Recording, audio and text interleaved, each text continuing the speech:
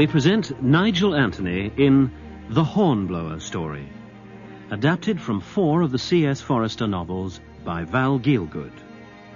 Part 2, from Mr. Midshipman Hornblower, The Cargo of Rice.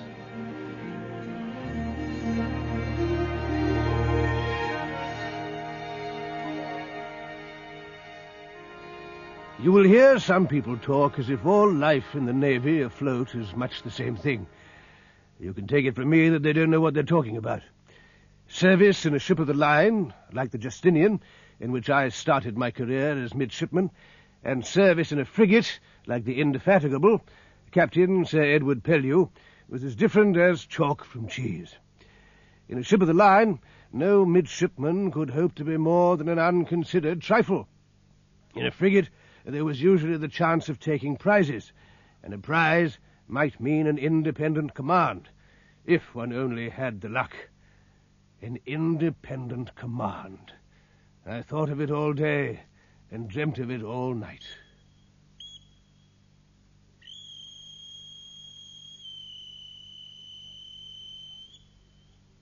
Indefatigable was pounding through Biscay in a heavy sea and under a strong breeze.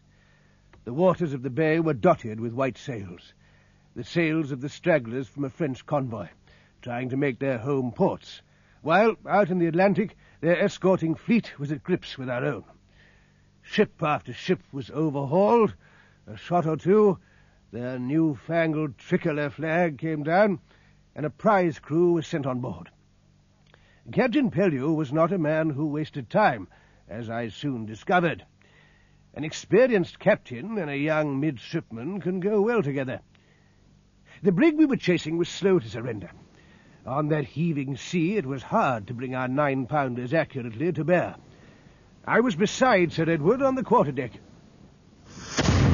Not into our hull, damn it! I want her crippled, not sunk! That's better. Got the sleeves of a fore-topsail yard. Now she must come up into the wind. My speaking trumpet, Mr. Hornblower, if you please. Aye, aye, sir. What? Briggs there!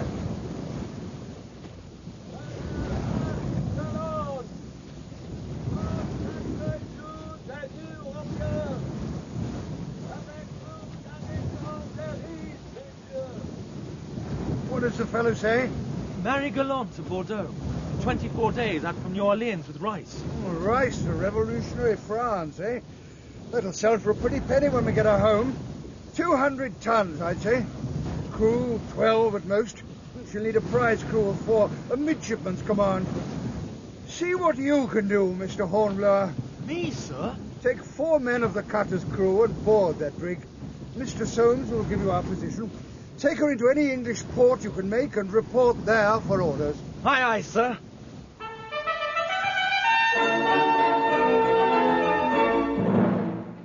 It was no joke jumping from the mizzen chains into the cutter with that sea running, but it was no time to hesitate under Sir Edward's eye.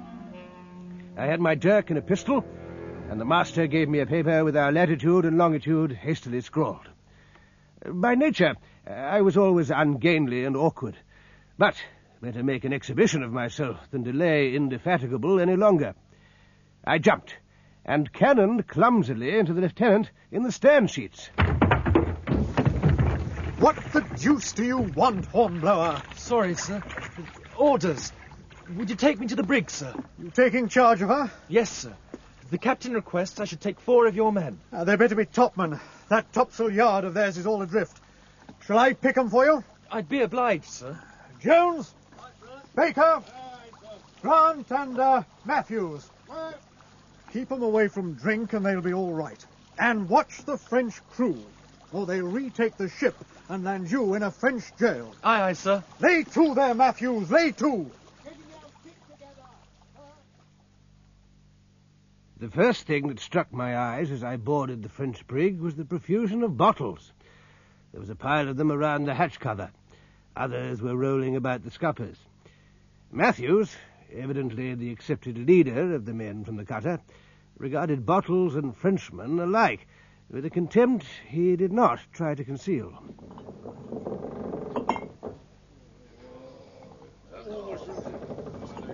By the holy, they made the best of their time, sir. Wish we were as happy. That'll do, Matthews.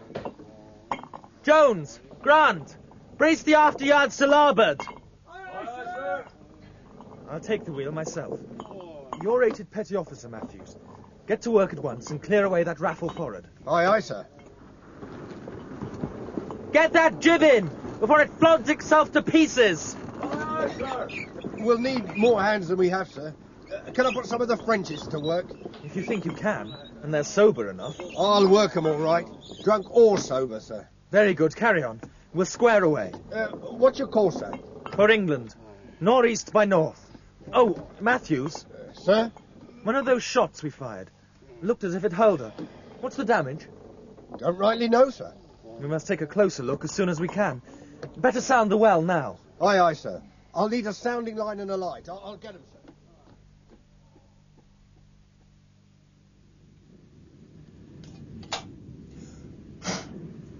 All right that I can see, sir. Not a drop. Dry as yesterday's panicking. You're certain? Sure as I'm alive, sir. Very good, Matthews. Coil that rope again. Aye, aye, sir. You'll pardon me, Mr. Hornblower, but we can't keep that course as you set much longer, with the wind coming up gusty-like. Thank you, Matthews. Summon all hands and wear ship. We couldn't weather Ushant on this tack with things as they are. I was to get no sleep that night. Short-handed, I did not dare to continue in the hope that the wind might back. I remembered my reading and instructions warning me of the terrors of a lee shore. The thought of taking help from my French prisoners stuck in my gullet, but I could see no help for it. I sent below for their captain. I did not care for the look of him when he appeared. Unshaven, bleary-eyed. Votre nom, monsieur? I speak English. 5 years I spent in one of your Portsmouth hulks during the last war. My name is Jules Leblanc, lieutenant. I'm Horatio Hornblower, midshipman. Monsieur Hornblower, my men are hungry. No doubt. Mine are. I am. I have a cook aboard. Fortunate. Then we can come to terms. Terms? Simple enough. Your cook will provide food for everyone on board the Marie Galante. You undertake that you and your men will make no attempt to recapture the ship. We will set sail for England, monsieur. That fact has not entirely escaped me. And we ride a little heavily, is it not so? Maybe. A leak, perhaps. Her well has been sounded. Not a drop of water in her. One shot from your frigate struck our hull. You know that we carry a cargo of rice, monsieur. I do. You know also, should there be a leak, every drop of water taken in by the ship would be absorbed by the rice. Sounding of the well would tell you nothing. Where do you think the shot hit her? On the port side, forward. You were close-hauled and heeling over when we hit you. If there is a leak, it must be below the waterline. I'll go and see. You do not send one of your men? I prefer to see for myself. Our terms. They are agreed, Monsieur Leblanc. You have my hand on it. Good enough. Matthews! Get a line rigged. I'm going over the side. You'll take charge, Mr. Matthews. Aye, aye, sir. If I find there's a hole, we must further a sail and get it over somehow to plug the leak. Monsieur Leblanc here has promised that his cook will feed us. Better take advantage of his offer.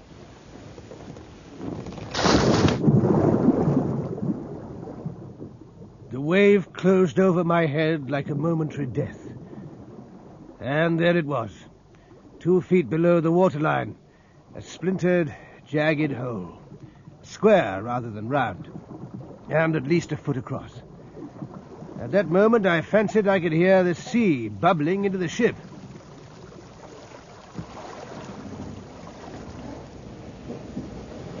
So you were right, sir. The Frenchman was right, Matthews. That leak must be plugged, and we've little time to spare. I doubt if we've time at all, sir. What do you mean? Look there, sir. That deck seam, and the pitch bulging out of it. Mon Dieu! The cargo, it increases itself. What the devil do you mean? It's the rice, sir. The water's got into it, and it's swelling. It'll burst the ship's seams open, sir. Then the sooner we get a sail over the leak, the better, Matthews. If it's possible, sir. Of course it's possible. I said she was riding heavily, monsieur. Now you can see. She's already much lower in the water. You keep an eye on your own people, Monsieur Leblanc. We cannot afford any panic. Hurry with that sail, Matthews. Aye, aye, sir. And have her laid on the starboard tack. But on this present tack, we can easily make Bordeaux. Surely will not risk all our lives. That be damned for a tale.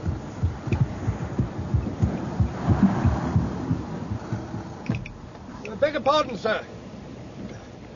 Don't like the feel of her. She's settling down. We'll see about that. I'll jettison the cargo. Get all the Frenchmen forward. Tail on to those tackles and sway up the hatch.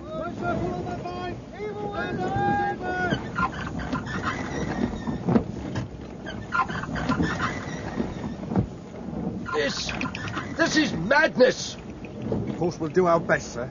But it seems to me she's settling fast. I don't have to tell you twice to obey orders, Matthews. Are we going to be beaten by some rats and a few tons of rice? And you, Monsieur Leblanc, if your men don't want to drown, let me see them start working. Matthews drove the French seamen to work with a rope's end. He and my other three strained and heaved like heroes. But after at least 50 tons of cargo had been hoisted out and flung overside, the brig was a full 6 inches lower in the water. Now she was leaking like a basket, the water pouring in through the gaping seams, only to be sucked up immediately by the thirsty rice. There was only one thing to do.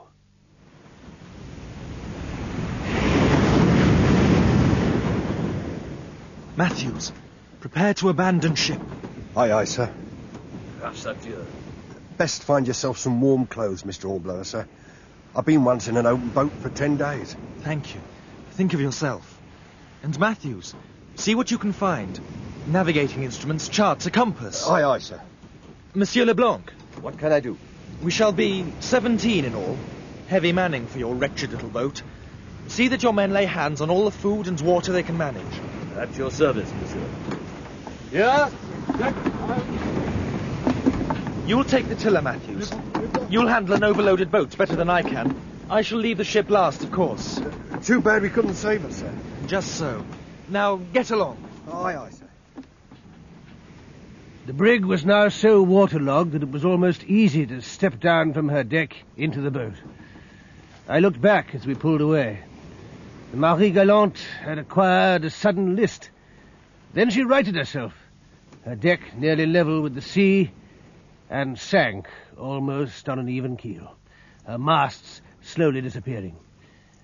For an instant, her sails gleamed under the green water. She's gone, Mr. Hornblower. Yes, she's gone. And I'm thinking. Yes, sir? My first independent command. It's the luck, sir. You're right, Matthews. It's the luck. What's the use of thinking about it? She's gone. At any rate, we're still alive. That's about it, sir. We're alive. There's usually a funny side to things. Funny, Mr. Hornblower? Begging pardon, but what's so funny about this lot? I'm going to be sick. Shift out of my way, Matthews, will you?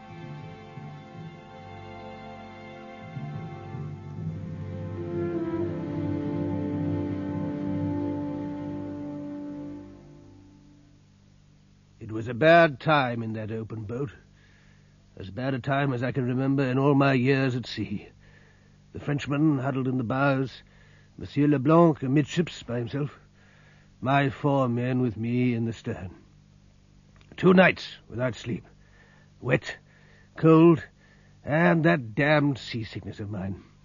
Not to speak of the thoughts which nagged me of how I'd lost my first command. At 17, you let these things get under your skin.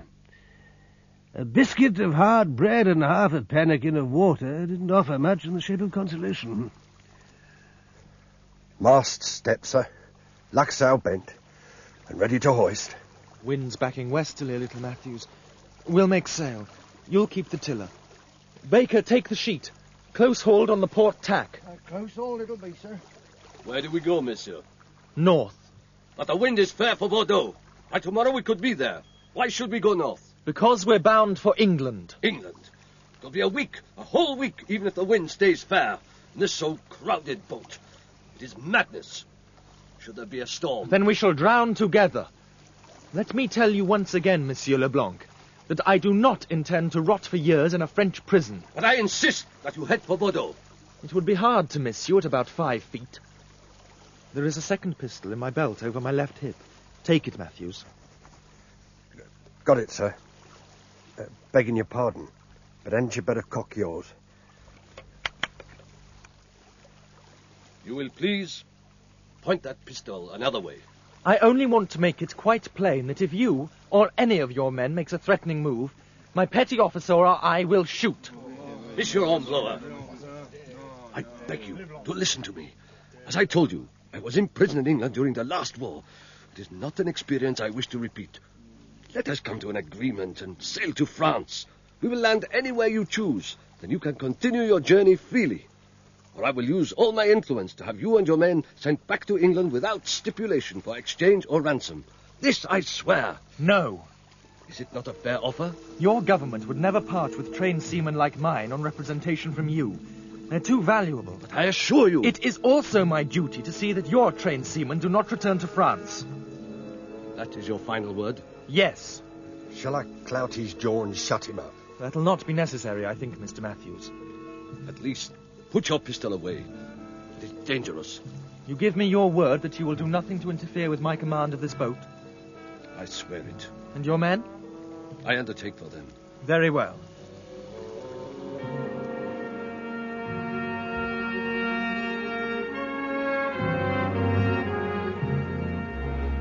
It was after breakfast the next morning that we sighted the sail. Naturally, we rejoiced, until Matthews suggested she might be French. She was flush-decked, with a look of speed about her and a line of gun ports. And as Matthews pointed out, she hadn't all possible sail set, as a ship travelling on peaceful business would normally have had in such a breeze. Matthews was right. She was a French privateer.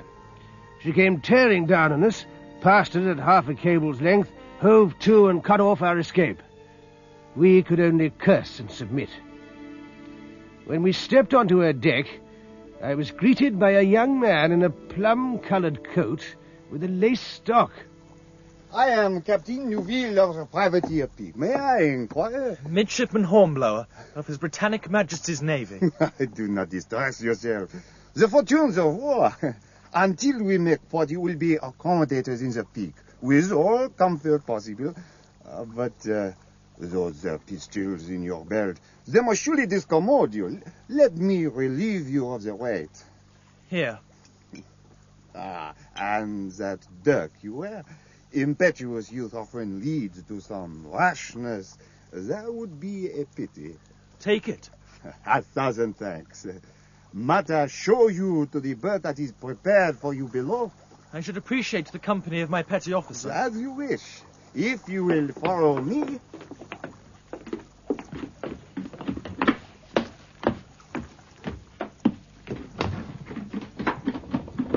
Our market in San Domingo has been closed by recent events.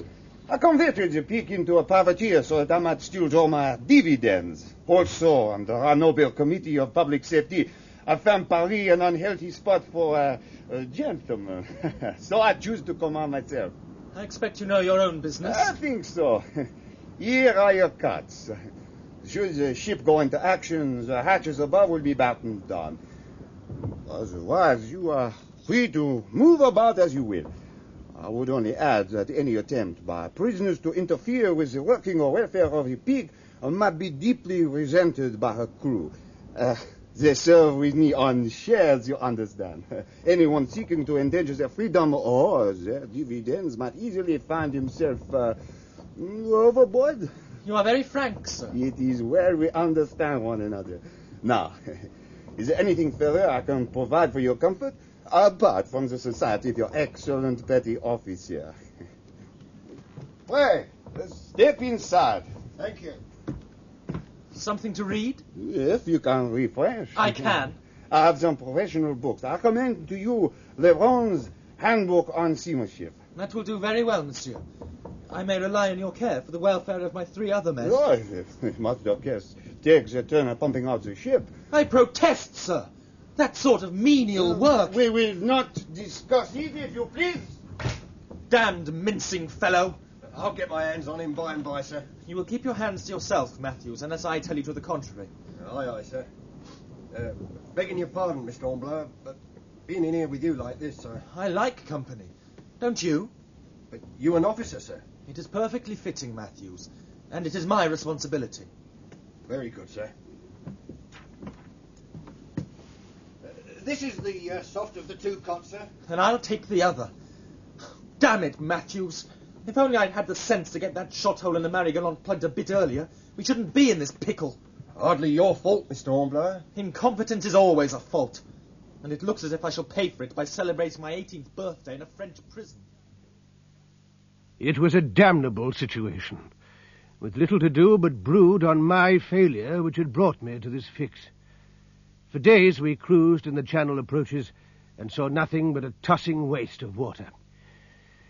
Then one morning, Matthews and I were both on deck. There came a hail from the masthead of a ship visible to windward. She altered course towards us, and the Peak stood towards her, all sails set for pursuit, or flight. I wonder, Matthews... By God, sir, it's the old Indefatigable, no less. We are on the edge of her cruising ground. All the same, it's long odds against. I'm not mistaken, sir. I'd swear to it. You may be right, Matthews. There, she's loosing her royals. We'll be back aboard in time for grog. She must first catch us. Did I hear your petty officer have Monsieur Hornblower? That is your red ship? She may be. In that case, you can tell me what is her best point of steering? I think not. Such nobility of attitude is out of place. I could induce you to give me the information, but fortunately for you, it is not necessary. There is not one of His Britannic Majesty's clumsy frigates that cannot sail the Peak running before the wind. However, in the circumstances, I fancy you and your companion would be more comfortable below. I prefer fresh air. Yet, you will obey my orders. Below, monsieur. You will please go below.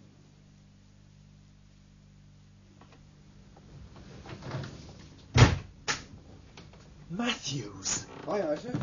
That door in the after bulkhead. Did you see it when it was unlocked? No, It gives onto the bosun's store. Paint, Matthews, paint! that door's two solid slabs of wood, sir. Don't make difficulties, Matthews. Take off your jersey. My jersey, sir? And don't ask damn fool questions. Now, unravel it. Then slash open that cot's mattress and scoop out the ticking. And here's a use at last for Monsieur Lebrun's treatise on seamanship.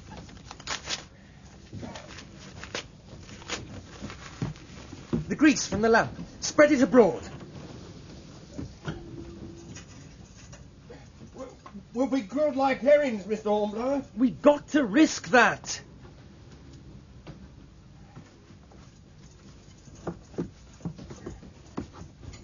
Get up on deck again. We was ordered below. Get on deck. Argue. Do what you like or what you can, but stay there. What about you, sir? Do as you're told. I'll join you in a minute or two. Jump to it, Matthews. I was committed. I grabbed the lamp and smashed it onto the torn paper and scattered straw. The flame caught, spread and flared. I followed Matthews. On deck, Noville was watching the helmsman with occasional glances aloft to see that every sail was doing its work. The men were at the guns, 2 hands heaving the log. How much longer would I have? As it turned out, it was long enough. Nothing was so feared in our wooden ships as fire. A rush of flame shot through a cabin skylight.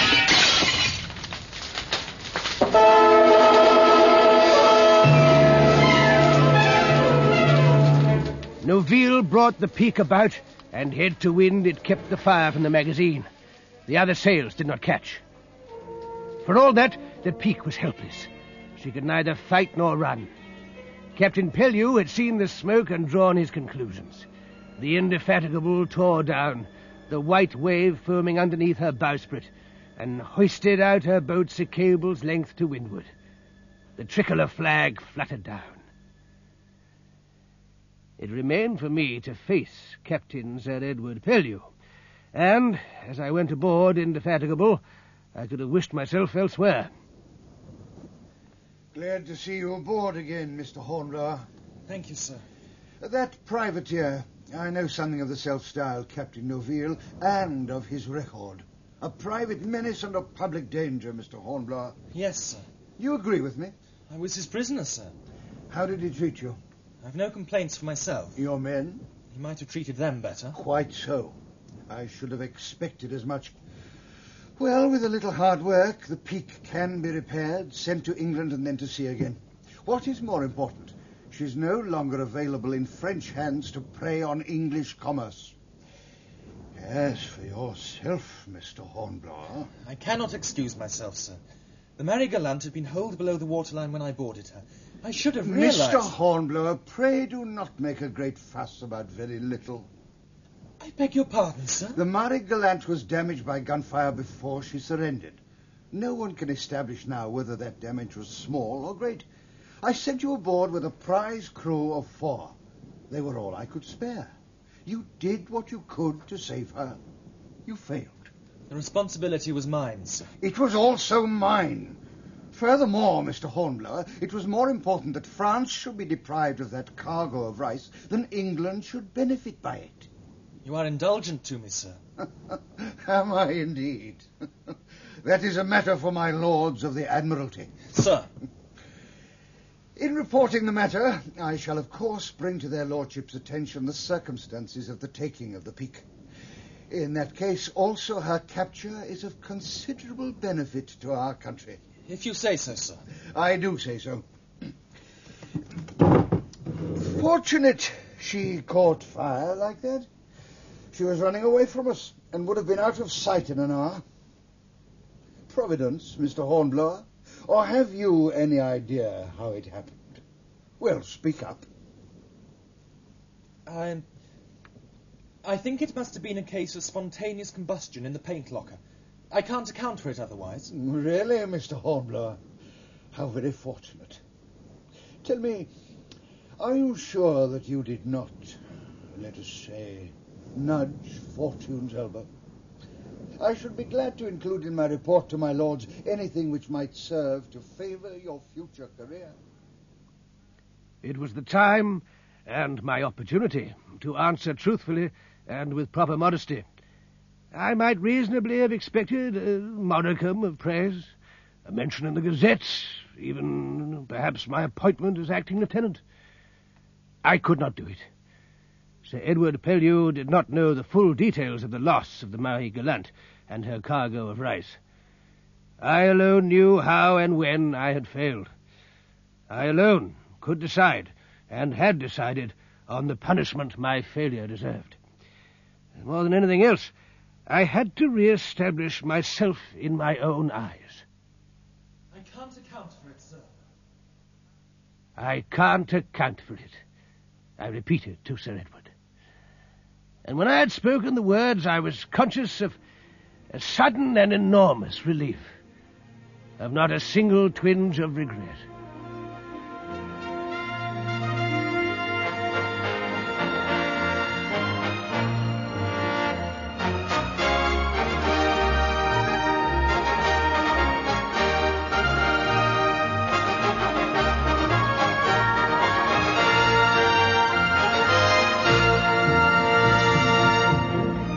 In Part 2 of The Hornblower Story, you heard Nigel Anthony as Lord Hornblower, the narrator, with Nicholas Fry in the role of Horatio as a youth.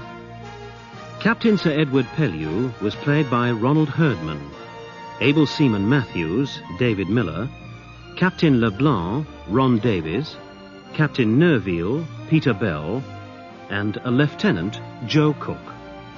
Location recordings were made by Christopher Hayton Webb and David Fleming Williams aboard the ketch IP Torso.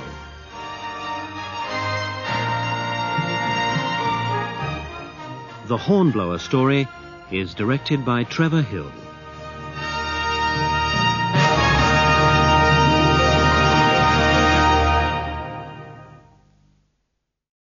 It's always the right time deal. Hey, want to go to Mickey D's for lunch? Ooh, let's go now. But it's not lunchtime yet. If we're going to McDonald's, it's always the right time. Yeah, it's hard to argue with that. There's a deal for every lunch hour at McDonald's. And there's a classic for every craving. Mix and match 2 for just $3.50, like a McChicken, a McDouble, or a hot and spicy McChicken. Price and participation may vary. Single item at regular price. Cannot be combined with any other offer.